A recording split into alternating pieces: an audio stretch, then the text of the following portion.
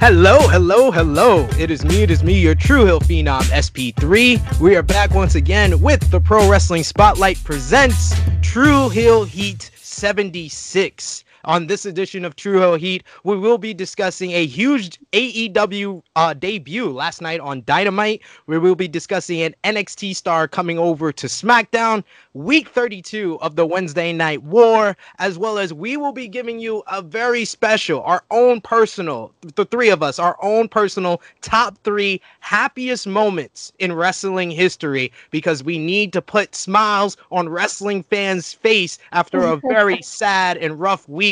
But let me introduce my co-host. We have, first of all, the princess of all the True Heels, Miss Chrissy Love. Hello, everybody. And we have our resident True Heel alcoholic. This is Top Guy JJ. Yeah, damn right. You see, we in sync here. We in sync here. I'm seeing you from that side. The True Heels are together. You see, we in sync here. I don't know. Word, yo. Don't jinx it, man. Don't jinx it. Hey, you guys didn't send me the memo, so it's all good.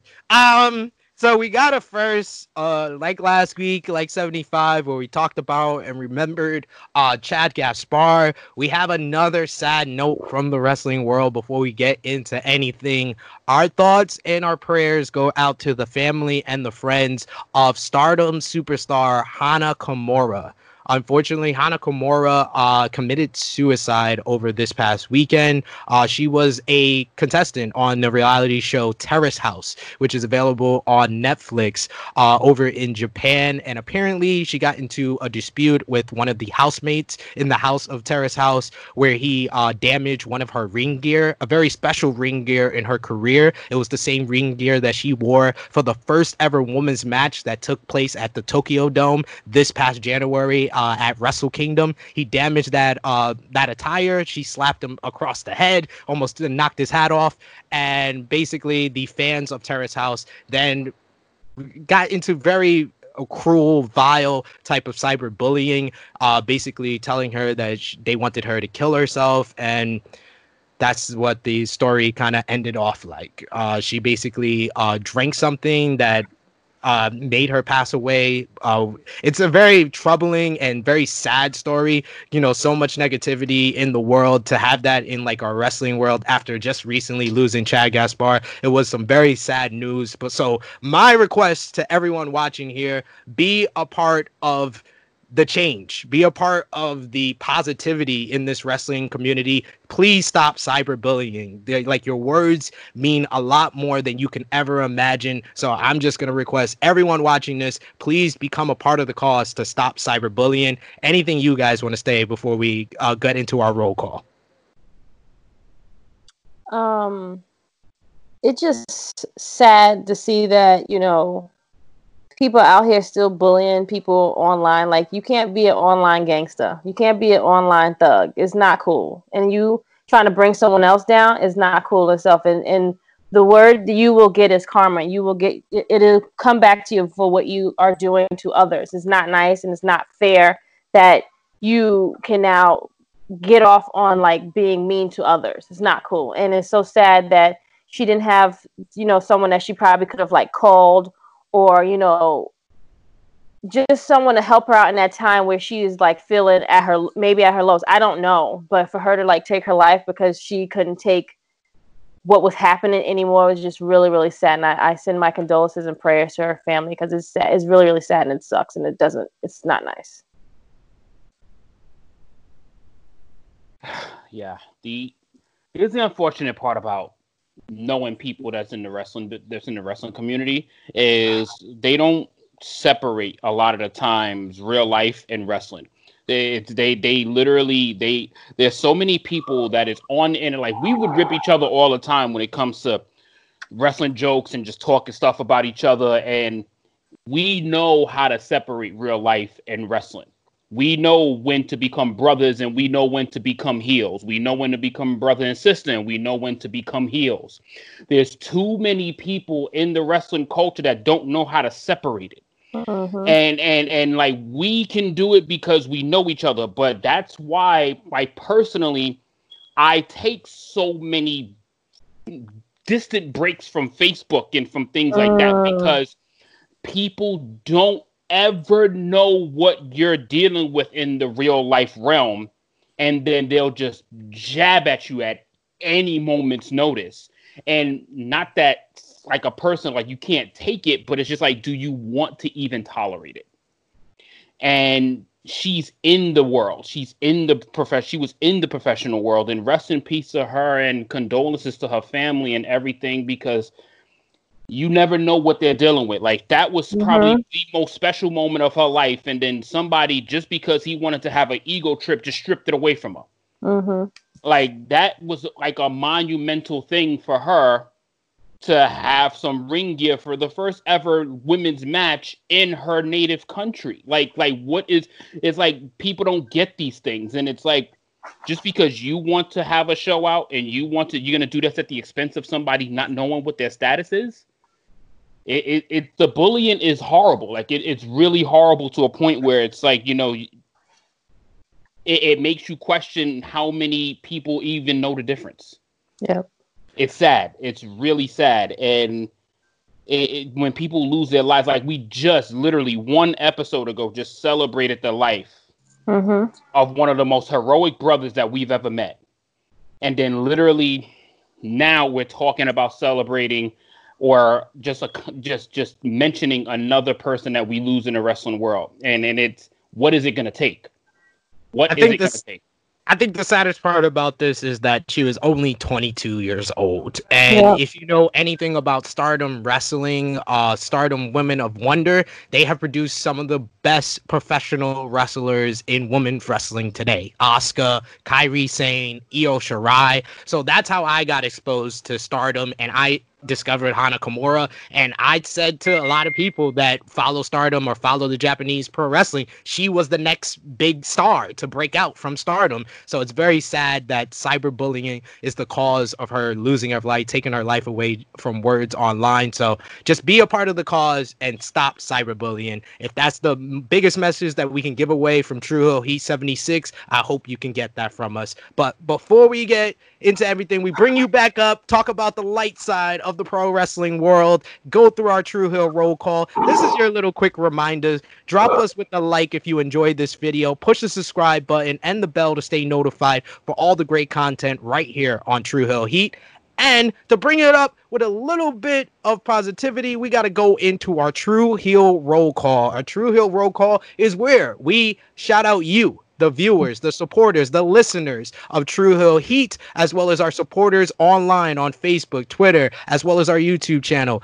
Our top 3 conversation starters, our True Hill Trinity, are as follows. Coming in at number 3 again is a New Japan aficionado, James Wims.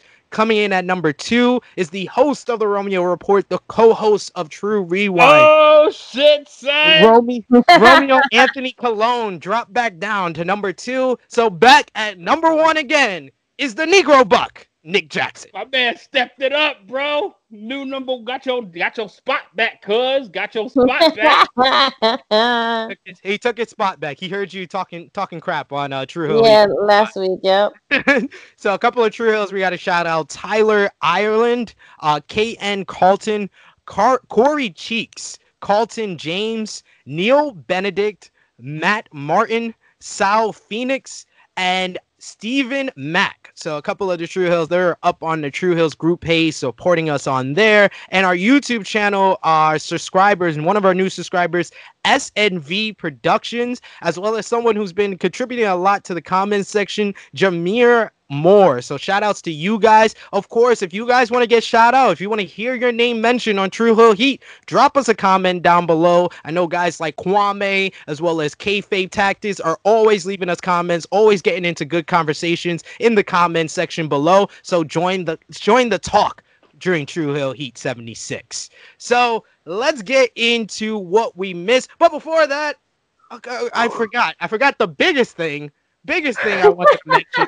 Before we get into anything, thank you, the viewers, the supporters of True Hill Heat. We have just reached 500 subscribers to our YouTube channel. Thank you very much. We reached our goal. Our goal was to hit 500 subscribers by the end of May. It is right now May 28th, so we have reached that goal. So help us on our march to 600. We are steadying along. We want to go for the big numbers, and we are going to try to reach 1,000 subscribers by the end of this year. What do you guys think about that? I think that is very doable, friend.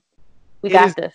It is very doable and is reachable because of you guys watching this right now. So share this video, subscribe, like it, help other wrestling fans get involved. So let's get into what we missed. The biggest thing we missed was AEW Double or Nothing. We gave our predictions last week on True Hill Heat 75. So what happened on the show? The Stadium Stampede happened, and it might have been one of the best matches of the year and the most fun anyone has had during this whole quarantine era in professional wrestling. Moxley defeated Brody Lee to defend the AEW World Title. Cody wins the TNT Championship, defeating Lance Archer. Shida is the new AEW Women's Champion. None of us predicted that one, defeating Nyla Rose. That's crazy. And it was because all of our minds over the last couple of weeks has been on the WWE releases, the Black Wednesday releases. None of us predicted that Brian Cage would be the mystery participant in the Casino ladder match, and he is now the number one contender for the AEW World Title. So we'll start off with you, Miss Chrissy Love. What was your thoughts on AEW Double or Nothing? But more importantly, what was your thoughts on the Stadium Stampede? I actually thought that the show was good, even though I had to go and try to rewatch it because I was distracted because there was another thing going on. However, was that Beanie versus Bounty? It was. So I mean, Jesus. listen, I was multitasking. I had both of them on. Okay, thank you. That shit was tunes, big tunes, big things, man. You know how much money people would pay for a ticket for that? Anywho. Man. I digress. Wow, see, don't want us to be great, man. I didn't say anything. I didn't say anything. Go ahead. I thought the Stadium Stampede was fantastic. I loved it. It was better than that crap that they called the Money in the Bank. That they could have done much better with that whole corporate thing if they just did it, you know. Anywho, I thought it was excellent. I enjoyed the show. I thought the show was solid. And then again, for what we are going through right now, I think they gave us a great show. And I thoroughly enjoyed the stadium. First of all, how do you have a pool in your stadium? How much is that ticket? Can you just randomly just get in the pool? Like, do I buy my ticket that says pool? Like, a pool with the water from the Lake of Reincarnation. I mean, just saying. I mean, they are in Jacksonville, so they definitely needed to get something to cool the people down, you know? How about you? I thought it was amazing. What was your thoughts on Double or Nothing? It was an interesting pay-per-view. It to me was like a heart rate. It was kind of like up and down. Mm-hmm. It was up and down for me. The TNT title match was actually just it was pure comedy for me. Like it was. That shit was pure comedy. You kept looking at Mike Tyson, that's why. Yeah, match was pure comedy.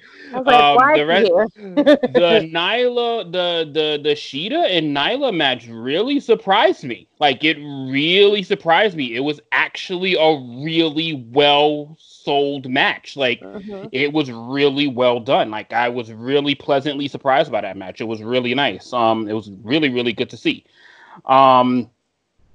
But the highlight of the show, my God, Stadium Stampede, crowd, no crowd, pandemic, no pandemic, was one of the funnest matches I have ever seen in my motherfucking life. That was, oh my God, like this is how you create theater in wrestling. I'm happy there was no crowd because I don't think they would have been able to do it like that. It's like one of those things, and it's like I don't want to mention the other place, but it's like if you want to do something, let the wrestlers make it as authentic as possible, and just let them have fun with it. Let them do it instead of literally overproducing it, overstaging it, making everything look super scripted. That's what Stadium Stampede was. Stadium Stampede had fun at the bar, it had fun at the pool, it had fun in the benches, it had fun with. We saw a motherfucking horse. We saw a motherfucking horse. Fucking Hangman ran the entire goddamn football field. He ran he did a kick return into a clothesline. Like it was just, and then you see my man Matt is getting drowned, and you see as the Matt facts come up.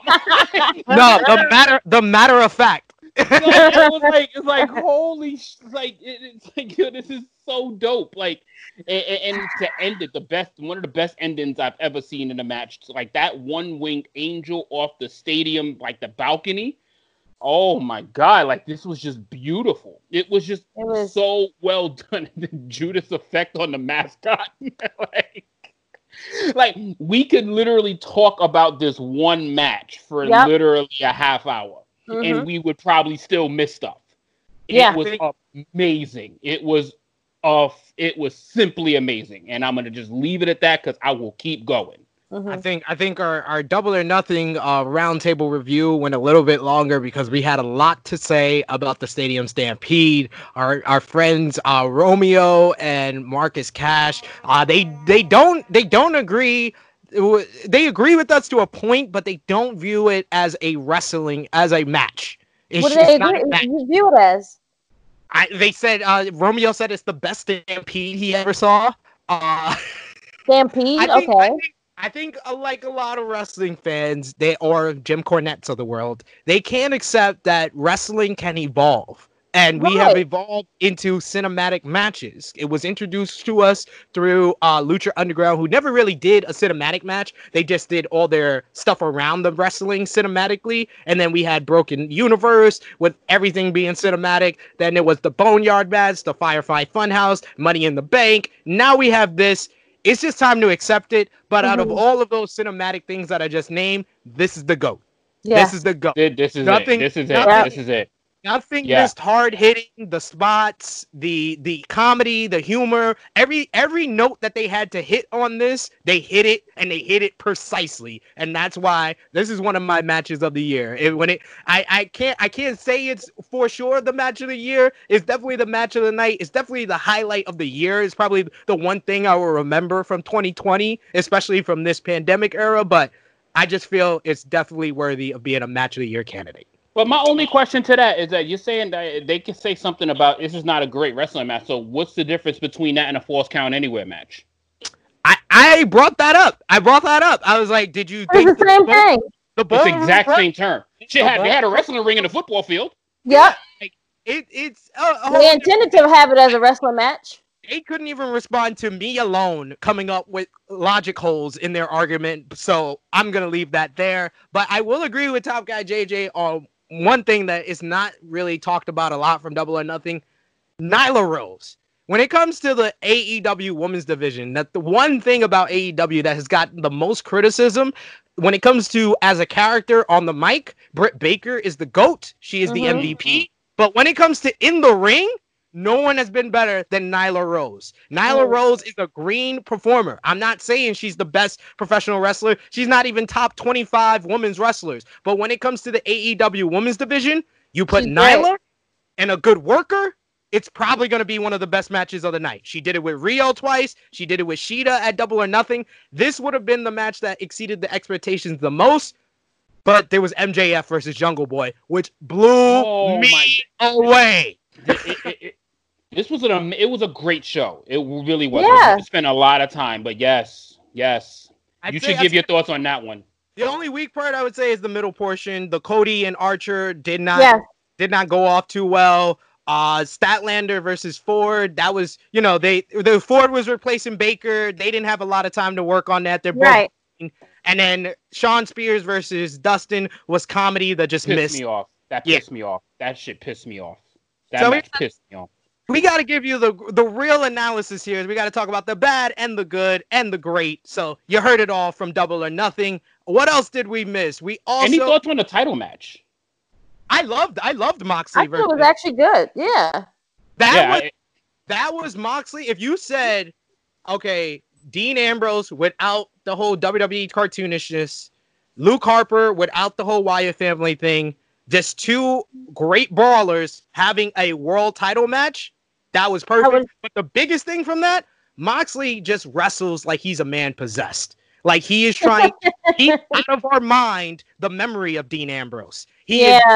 And he has been doing it, especially on pay-per-view, whether it was the Full Gear match with Omega, the match a couple of months ago with Jericho, and now this one. And then this was the perfect type of world title match in that the guy that lost was actually the guy that got more over in this match. Because Brody...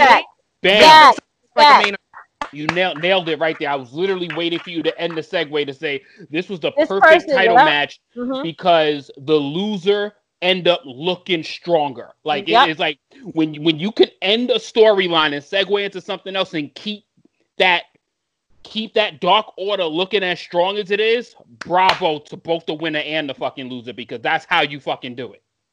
And it's just sad that they didn't see this potential in these two men. You know what I'm saying? It happens. But it happens. But I totally agree with what both of you guys said. I think it was great storytelling. I think he made Luke Harper look great, and he became the winner at the end. Brody even Lee. If he did, bro, damn it. Get that name out of your system. It is Brody Lee, the exalted one. How dare you disrespect him like that? Mr. Brody. Mr. Brody Lee. I'm sorry. Number 12 is coming to your house soon. So, one final note from Double or Nothing. What was your guys' thoughts on the partnership and the debut of Brian Cage and his partnership with Taz? I didn't even see this coming, man. I was very shocked and surprised. I was like, oh, okay. This is what we're doing? Okay, great. And Taz, and have Taz like written in the storyline, perfect. I see a nice version of Brock Heyman 2.0. That's basically what it like. Cage is gonna be the badass ass kicker, and then you got the legendary mouthpiece and Taz, because his promo fit Cage's style like a glove. Like he speaks Brian Cage's style, and that shit was like, damn, that shit works. I thought everything about the partnership was perfect. Like they foreshadowed it with Taz trying to give the advice to Darby, and then Darby was the guy who's trying to climb the ladder as Cage is coming out, and then just him using his old catchphrase: "So beat Cage if you can, survive if he lets you." Absolutely. Worked perfectly. That just worked perfect, and I'm looking forward to Taz and Moxley on the mic for sure.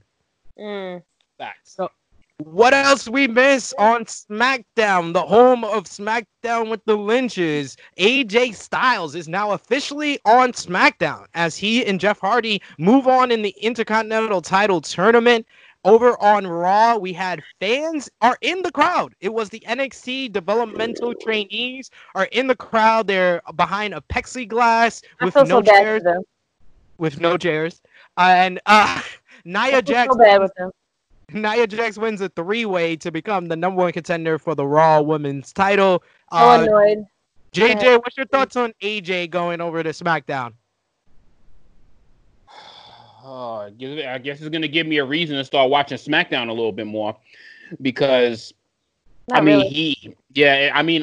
still do believe AJ has a lot to bring to the table, and he can create a lot of really good rivalries with the people that's there. Obviously, except for the Braun Strowman thing, I don't think Braun and him are a good pairing. So when Strowman loses his title, he can make some good partners, some good pairings. But it's kind of more the same. But AJ had nothing to do on Raw.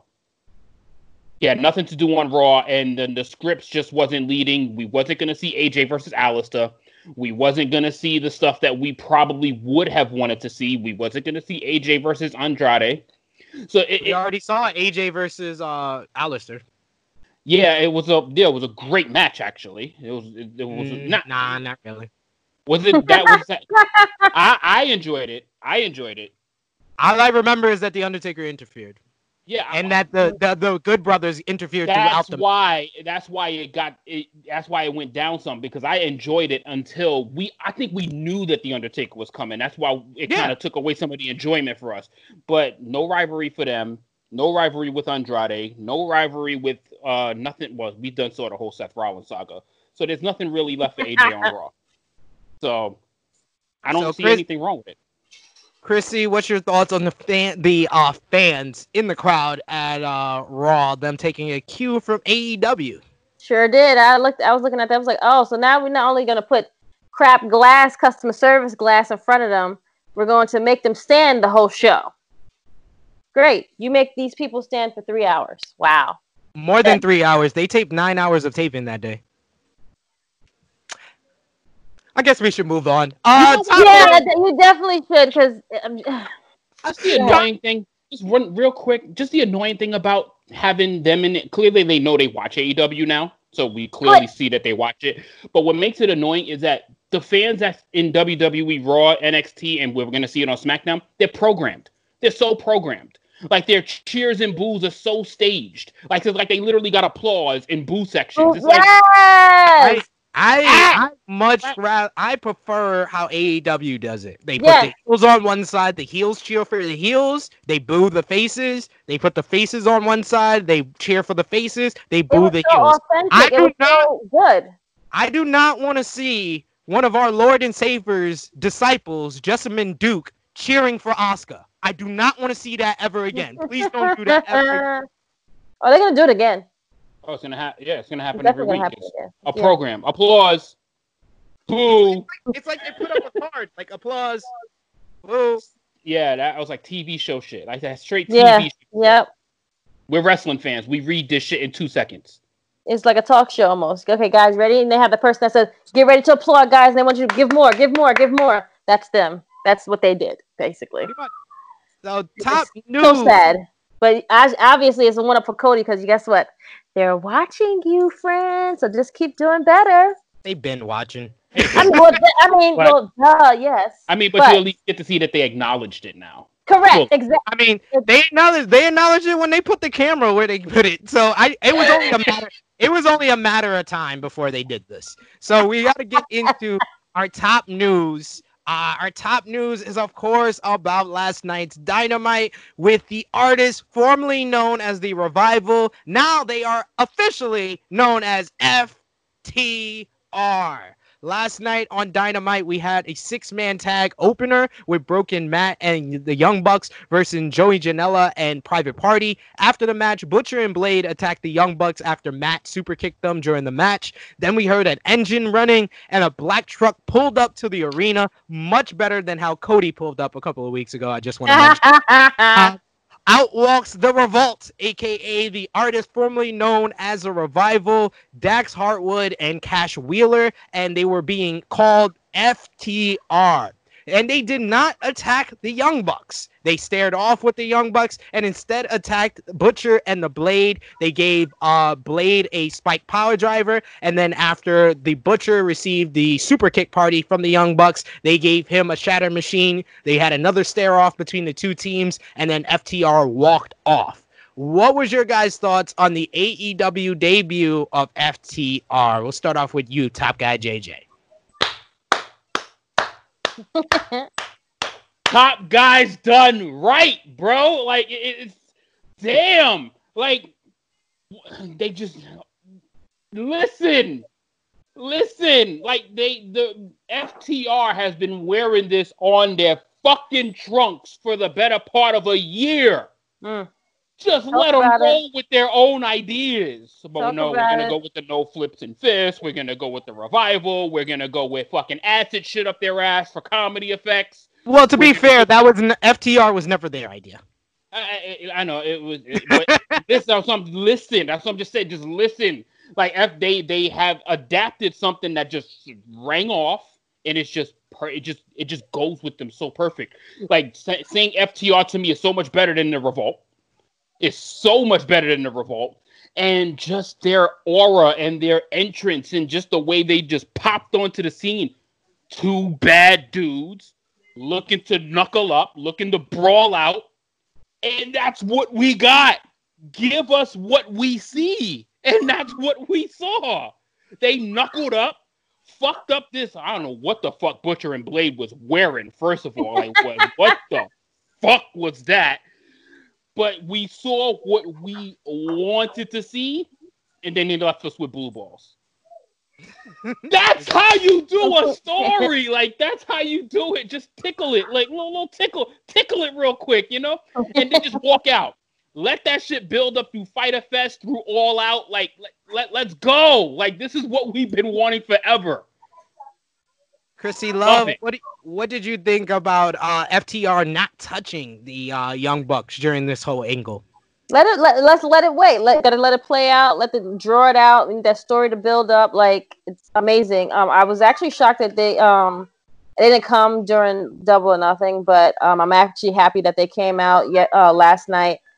Great way they came out, like he said, two bad dudes. Just it was done marvelous. I think bravo to them for like doing it that way, and just give them a good stare down. We don't need to fight right now. We can wait. Let it just pan out, build it up. So where do you guys see this matchup? This long anticipated. It's been 4 years of anticipation for FTR versus the Young Bucks. Where do you see it taking place? I absolutely see it happening at All Out. Like, there's no way this match does not happen at All Out. This match goes down at All Out. I agree with you. That seems like the place for it, but how do they stretch it out? So one good thing I did listen to today, Wrestling Observer Radio, Uncle Dave Meltzer and Cousin Brian, they talked about AEW Dynamite, and they agree with us. They said that All Out is AEW's big show. That's the show that's absolutely. That All In is the show that started all of this. So, that is true. You're right. Okay, that makes sense. All Out is really like their anniversary show. It's their biggest show of the year. So that is the perfect to have the match. But how do they get from May to September? So the great idea that Uncle Dave came up with. No, I think it was Cousin Brian. I'm not sure. You guys can listen to it if you want. Find out which one was it. But one of them said that the perfect way to build this up and to have them not touch each other for so long is that the FTR decides they want to go through every single tag team that the Young Bucks has either beaten or been beaten by to prove that they are better than the Young Bucks until they get to the Young Bucks.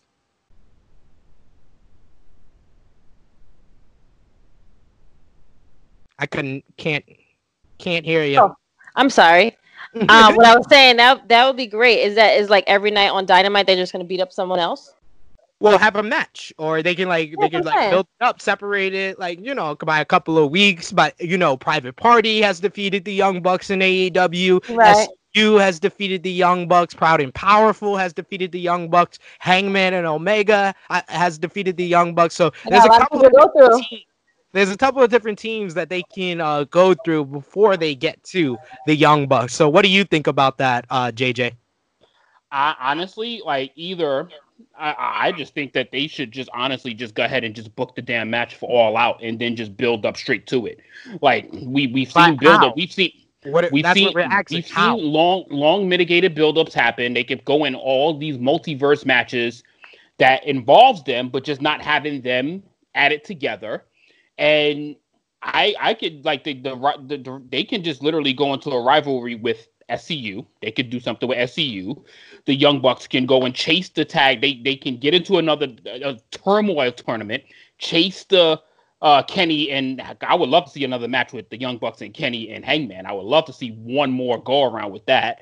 I mean, I see many meaningful storylines happening that they can probably do, or just make them allies, fake allies. Like, you can make them fake allies. It's so many things. I mean, it's so many possibilities, but how do you, like you said, I wouldn't really know how to make it 4 month meaningful to keep the tag team division main event status, because that's what this match would be, main event status. I like Uncle Dave's idea. Uncle Dave's idea sounds much better than Top Guy JJ's. Anyway, we got to move on to Matthew Riddle, the original bro, the king of bros, is now going over to the home of the Lynches, over to SmackDown. How ironic. Great. Last night on NXT, the main event was the blow-off of the feud between Matt Riddle and Timothy Thatcher. A rumor circulated early in the week that it would be the blow-off due to WWE having plans to move Matt Riddle to SmackDown as early as this week's episode. These rumors started after word got out that SmackDown showrunner Bruce Pritchard had asked for AJ Styles and Matt Riddle to be brought over to the show, with talent now sitting out due to the current pandemic, including Roman Reigns and former Intercontinental Champion Sami Zayn. So what do you think of this rumor of Matt Riddle coming over to SmackDown? I think that the true heel gods are looking down on us right now. So I have to take it over to the princess of all the true heels, Miss Chrissy Love. What are your thoughts on the rumors of Riddle to SmackDown? I'm very, very sad that he's going to leave and now come to SmackDown. I'm sure my children will probably love him. But I think it's unfortunate that he's a talented person that has to now go by SmackDown and just have to go sit over there and just hopefully don't get lost in the trenches like Shayna Baszler. I don't think Shayna's lost in the trenches. You just obviously see that Vince is not as high on her as Triple H was in NXT. Correct. So, I don't think he likes much of the NXT people, and then he doesn't really do much with them when they come over. Yeah. Well, how about you, top guy? I love it. Really? Actually, yes. I'm thinking the newly acquired AJ Styles and Matt Riddle would have a phenomenal program together. I am dying to see him and Daniel Bryan knuckle it up in a few matches. This would be phenomenal. And I do think this is somebody that can physically challenge Braun Strowman to his limits. Matt Riddle can mix up with anybody on the brand, and it would be amazing. And how cool would Shinsuke Nakamura versus Matt Riddle be? There are some matches on here that's got some mother freaking potential. Matt Riddle, the bro, is about to make SmackDown a whole lot better as a wrestling brand if this rumor is true. I'll let you know. In my opinion, this is the best news that has happened to SmackDown in quite some time, in my opinion, because they needed a spark. They needed someone new to come over. I'm sorry, AJ Styles coming over to SmackDown is great. It's great. Don't get me wrong, but I don't see a lot for AJ to do even on SmackDown. And whereas Matt Riddle, everything is fresh. Everything is new. He's never been here before. And Matt Riddle has even said that he wants to go to SmackDown. He said in a recent interview that he's already encountered the market of USA. He's kind of taken it over. He's been one of the top guys, the top ratings guys on NXT for these past couple of months. So he's already been on USA. He wants to go over to a new market. He wants to go over to SmackDown and be that star. And then what did we hear about SmackDown before they came over to Fox? Oh, they wanted to have a sports feel. Oh, they want people that are legitimate, that are real. Mm-hmm. That's Matt Riddle. Matt Riddle is Matt Riddle on camera. He's Matt Riddle off camera. He's a former UFC star. He's a former star on Ultimate Fighter. He's got an MMA background. He's cool among kids. Matt Riddle just checks too many boxes that I think that I'm hoping that this is a very rare NXT call-up success story. But what do you guys think? Chrissy Love, do you think he's going to be a rare NXT call-up success story or another in a long line of call-up failures? That's what I'm hoping. I don't want to. Their track record is not really good, and I hope it's not a failure. How about you, JJ? I'm gonna hope that this is a turn for the new. As long as Vince McMahon can somehow keep his fucking fingers off of this, I hope. But yeah, the record of NXT call-ups is not good. But I do hope that this different attitude, this different vibe will change that. And I just want to see him have some great programs. I want to see him have, I'm not saying he's got to be in title pictures immediately, but if him being in great programs, that could do a lot for his him being explored, and then when the fans come back for some SmackDown to really be unique. Absolutely. Chrissy, before we wrap this topic up, who's the one person you would like to see Riddle feud with on SmackDown? We heard from JJ. We're going to hear from you. I wouldn't mind seeing Riddle and Shinsuke. I can see that one. Shinsuke. I'm gonna go with Riddle versus Cesaro. Riddle versus Cesaro is just guaranteed to be a great match. But also, when he returns, Riddle versus Roman, that needs to be in front of fans. I'm sorry. That's one. You can't have that one. You cannot have Riddle versus Roman not in front of fans. So that will be a big matchup for SmackDown in the future, in my opinion, if Riddle gets his call up. So week 32 of the Wednesday Night War. This is the time of True Hill Heat, where we tell you, the viewers, the ratings for the Wednesday Night War between AEW Dynamite and WWE NXT. We review what happened on both shows, and we decide what was the better show as far as quality for the week. So as far as the ratings war, drum roll, please. Let's count on you for that. AEW Dynamite with 827,000 viewers. 827,000 viewers is its highest in a number of weeks. NXT is also up with 731,000 viewers. WWE NXT had the great pit fight between Thatcher choking out Matt Riddle in the cage fight main event with Kurt Angle as the referee. He lost his tooth. That was a work. Come on, friend. Jesus Christ. Go ahead. You see how he doesn't let you live with the feeling that you get? I'm just saying, they literally showed Thatcher with broken teeth last week. He broke his teeth. Oh my god. Anyway, Drake Maverick. Don't want me to be great, you know? Go ahead. Drake Maverick wins the Group A three-way finals to face Phantasma next week for the interim NXT Cruiserweight title. Adam Cole versus Velveteen Dream, as well as Keith Lee versus Johnny Gargano, made official for NXT TakeOver in Your House on June 7th. AEW Dynamite, as we said before, it had FTR debuting, having their showdown with the Young Bucks. It also had Tyson Jericho have a pull-apart brawl to set up a match. It had Havoc and Sabian beat SCU to win an AEW World Tag Team title shot next week. And Jungle Boy wins a Battle Royal to face Cody next week for the TNT Championship. But our one final note, most important of all, Goat Baker will return at AEW All Out. Praise the Lord. Praise the Lord. Goat Baker is coming back. So, Top Guy JJ, we'll start off with you this week. What was the better show for the week for you? Oh, my God. That cage fight was really almost swaying me. The cage fight was swaying me, but I'm going to go I'm going with AEW's because of the start. And then surprisingly, I feel like they put the spotlight on tag team wrestling this week. Like they put the spotlight, like that match with Kip Sabian and Jimmy Havoc and SCU was fun as hell.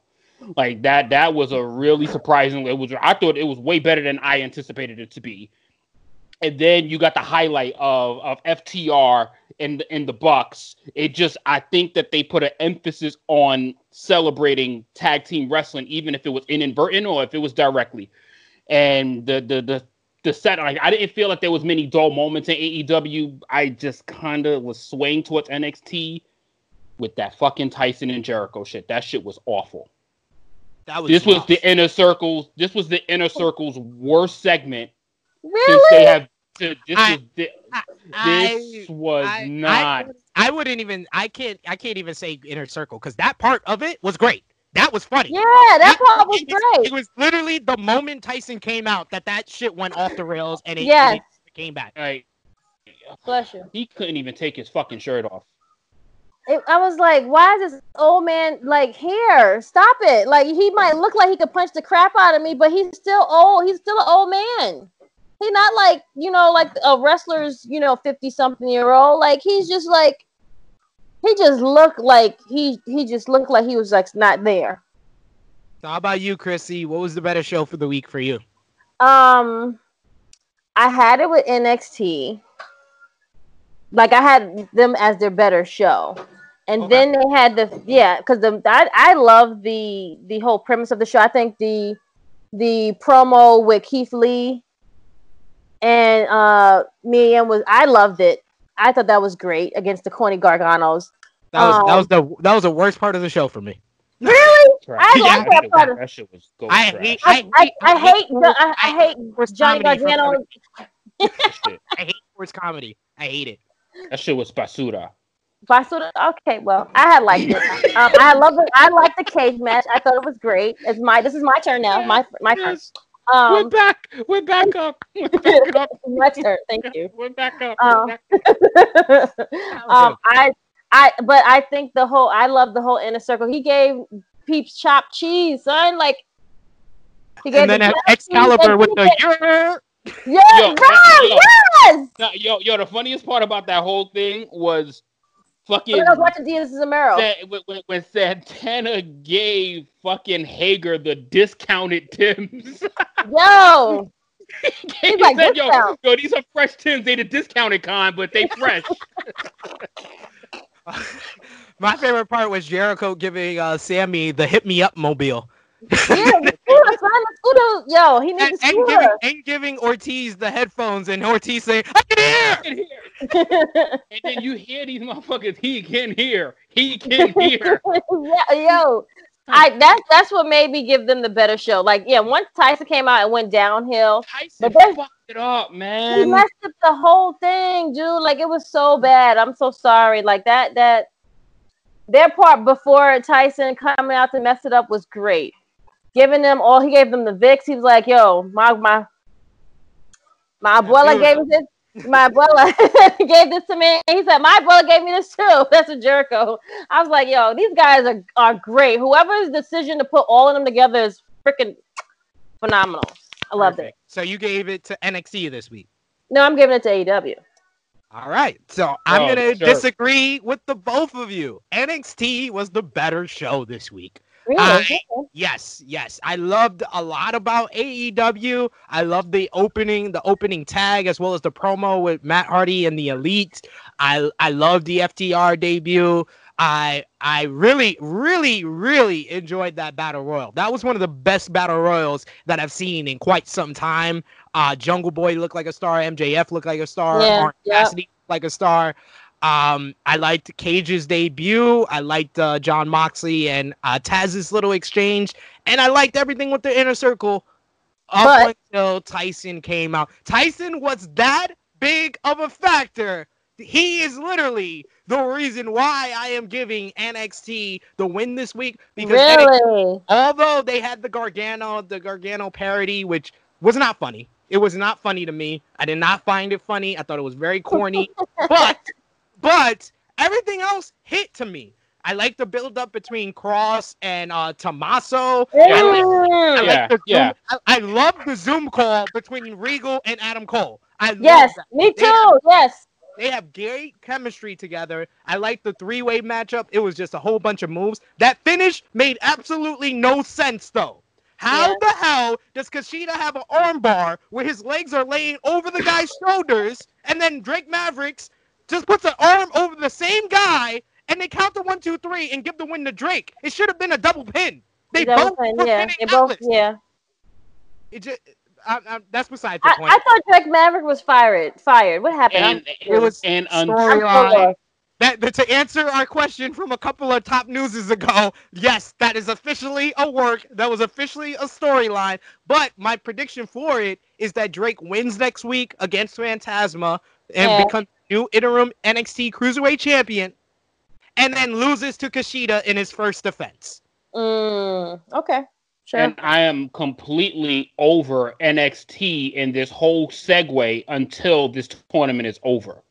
Hey, it's over next week. Don't worry. But like, I can't do it. Like, main reason I'm giving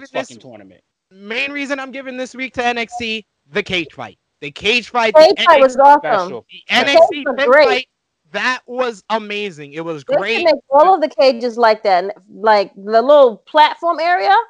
The structure was Yeah. amazing. It gave me reminiscent of the Lions Den.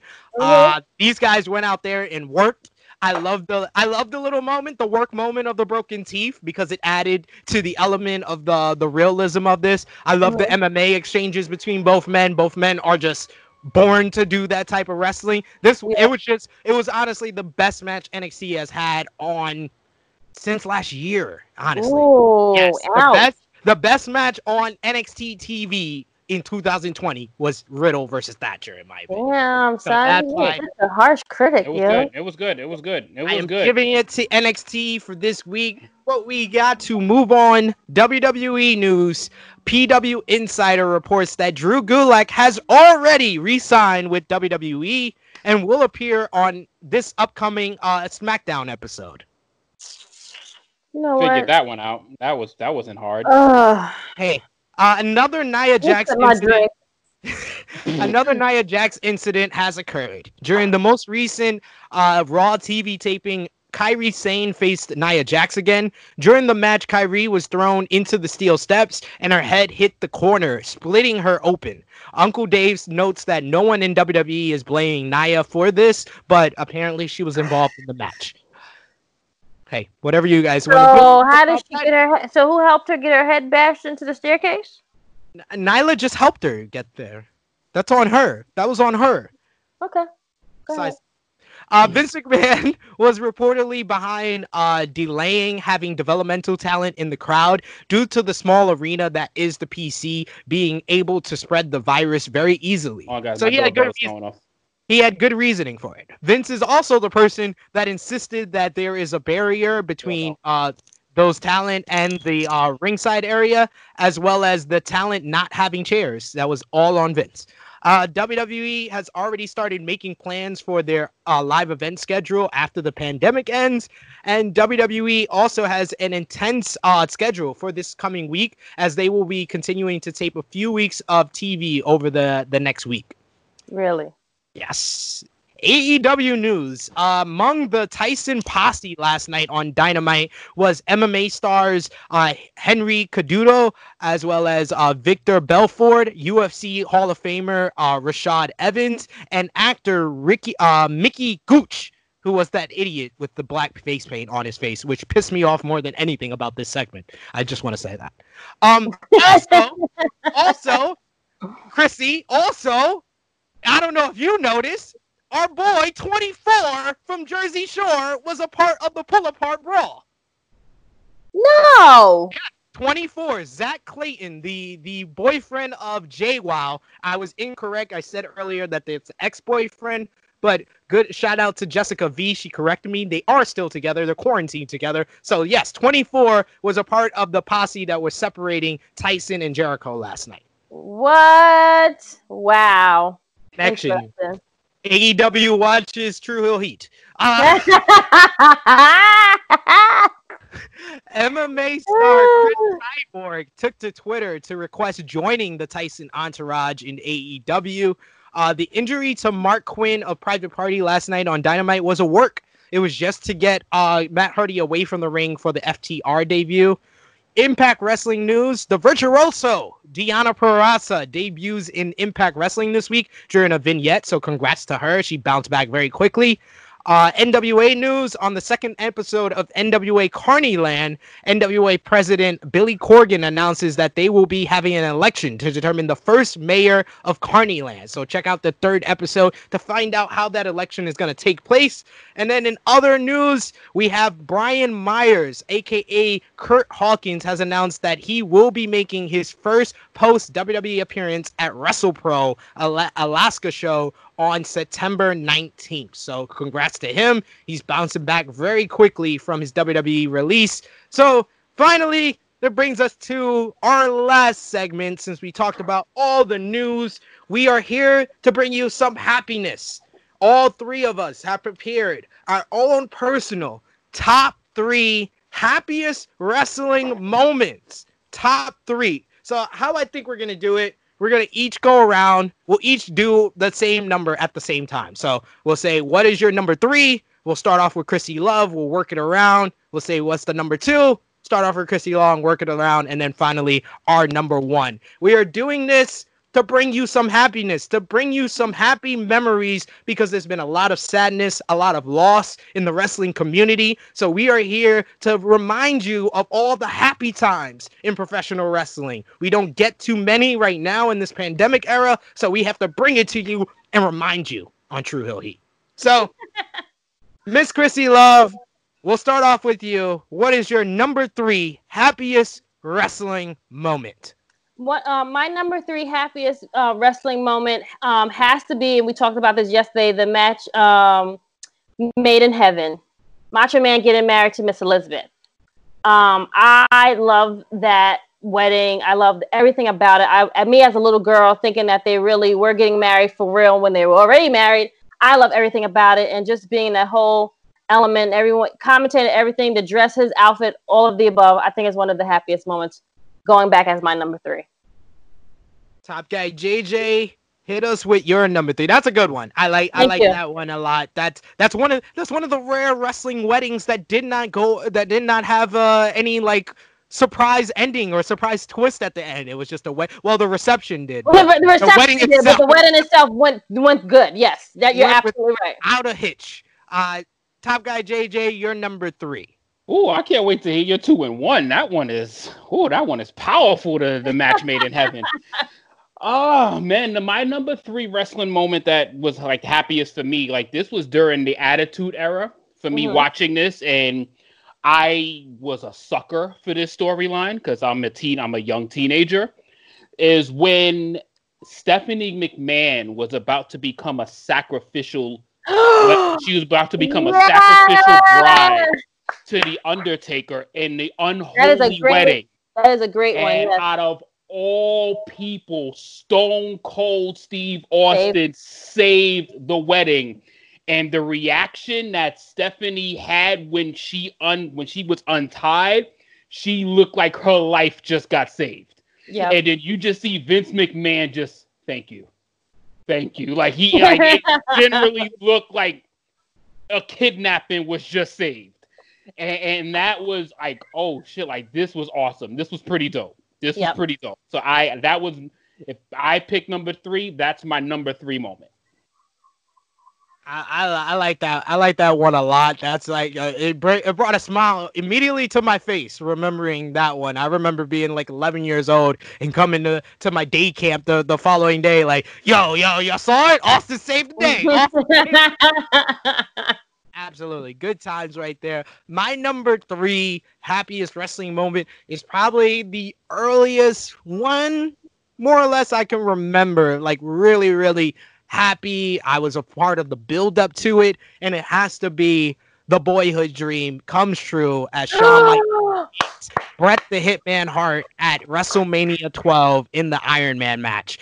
I have like fierce memories about it. I'll talk about it more on True Rewind as we relive some of those moments, but I remember hating Owen Hart when he gave Shawn Michaels the enziguri that caused his concussion that had Shawn Michaels out for a number of months. I remember the tell me a lie and tell me all your dreams. Yeah, I remember all that. The whole vignette with emotional music for Shawn, his return at the Royal Rumble, winning the Royal Rumble in 1996, and then that classic Iron Man match. Not the best to look back on in 2020 eyes, but in 1996, it was classic. Great. It was great. It was one of the best matches in WrestleMania history. But the moment itself of Shawn holding the belt, looking at the belt like it was a child, is one of my happiest wrestling moments. Good one. That was a great one. Good one. And I didn't pick that one because I was such a Bret Hart fan. So that was not my boyhood dream. Happens. All right. So, Miss Chrissy, hit us with your number 2 happiest wrestling moment. One of this one was a hard one for number 2. However, I'm going to give it to another Stone Cold moment is when he put cement in Vince McMahon's car. Oh, okay.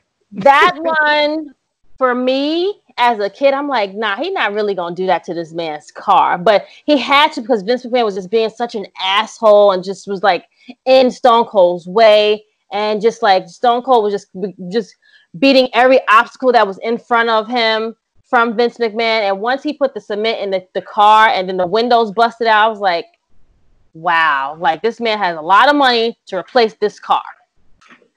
And I think it's a great moment for me. I dig it. I dig it. It's one of those funny, it's definitely a funny wrestling moment for sure to look back on, especially Vince's reaction to his Corvette being ruined. How about you, Top Guy JJ? Your number 2 most happiest wrestling moment. Let's see. My number 2. This one is actually what I was calling in my mind like the most proper send-off, and I believe this is still the greatest retirement ever, was the retirement ceremony of Ric Flair. Yes. Like this here hit all cylinders for me for wrestling. And when you get to see the 4 Horsemen come out, you get to see Triple H come out, you get to see Shawn Michaels come out, and this was the first time that I have ever seen personally Undertaker become one of the boys. When the Undertaker came out, I was like, this is awesome. Like this is special right here. This is beautiful.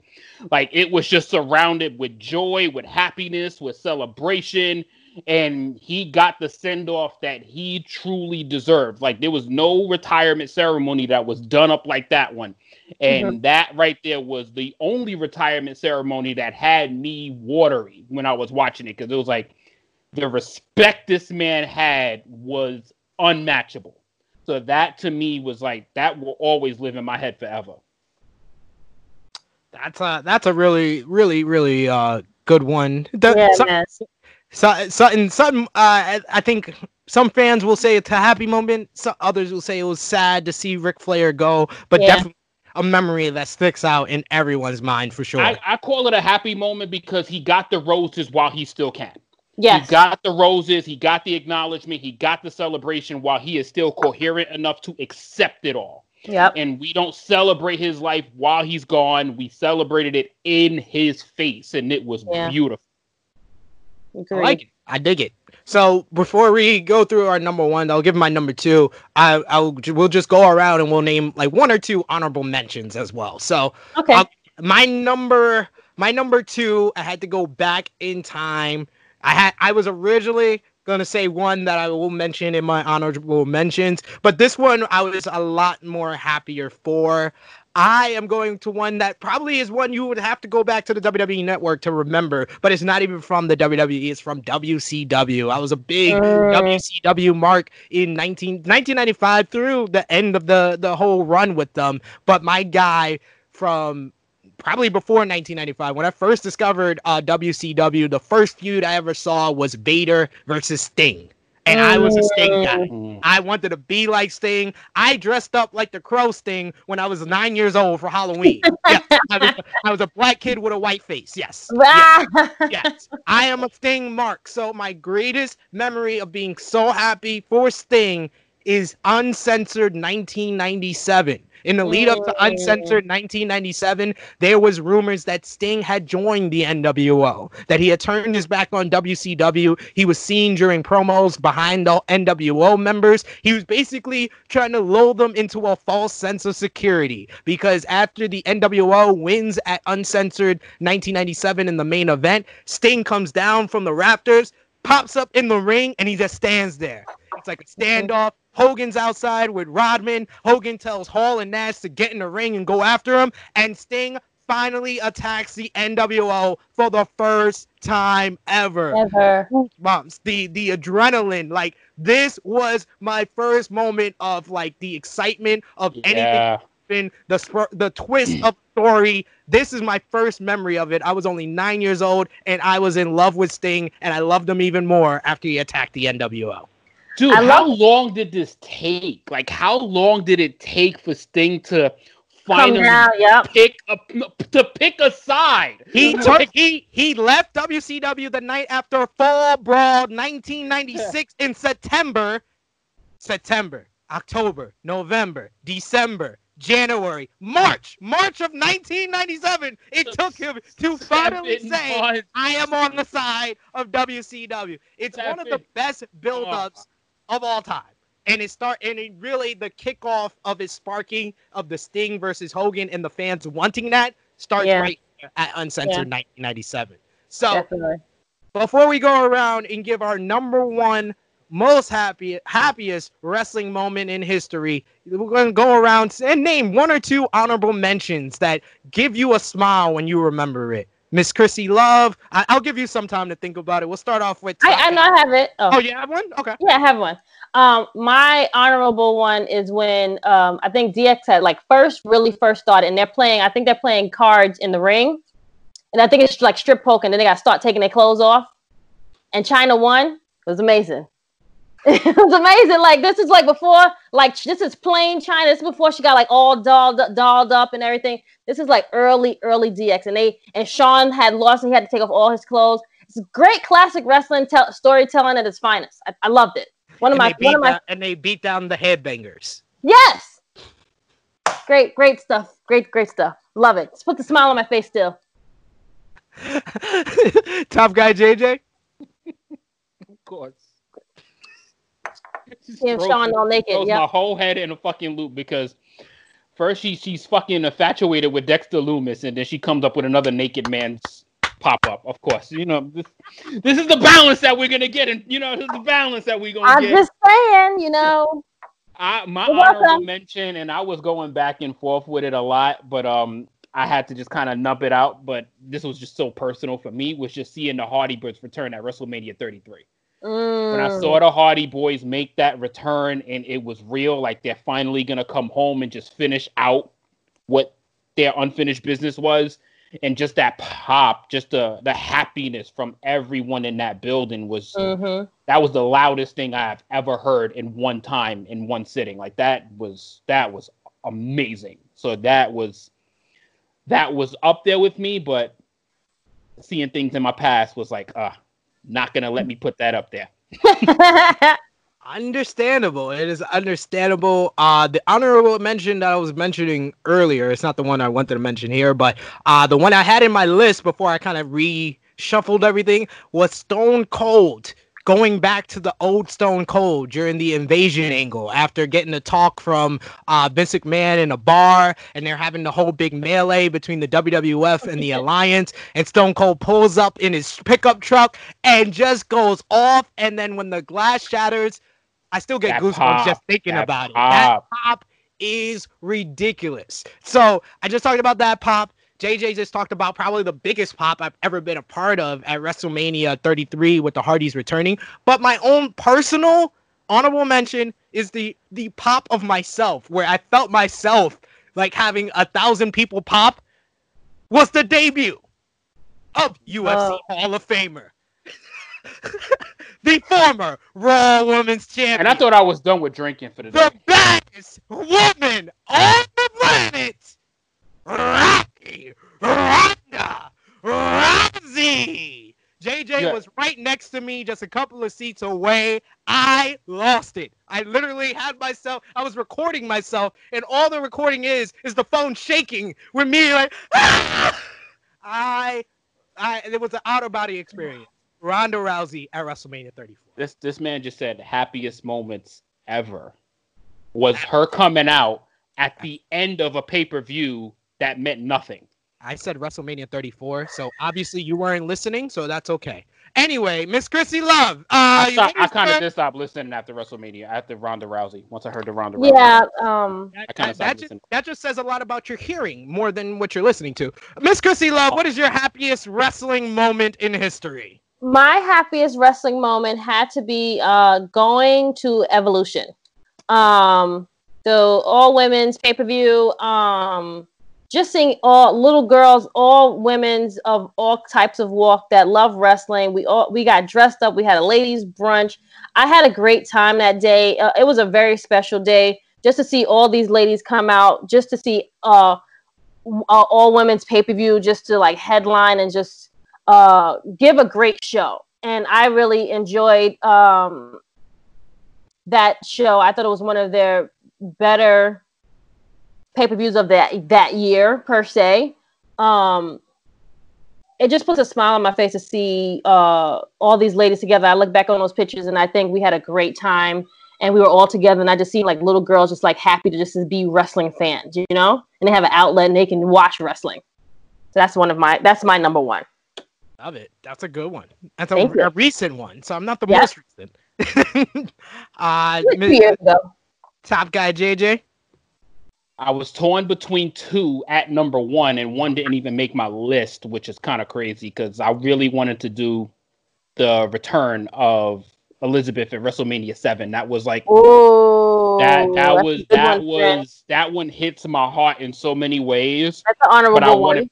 I wanted to stick to something very personal.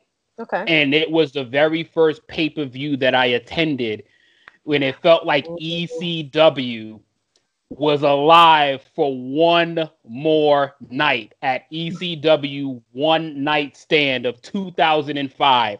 Like, the fans' atmosphere was I can never get over how that felt. Just with seeing my old favorites, like seeing the Lionheart come out, seeing Lionheart and Lance Storm, and then I'll just kind of skip past. We got to see Eddie and Chris Benoit have a classic match during that night as well.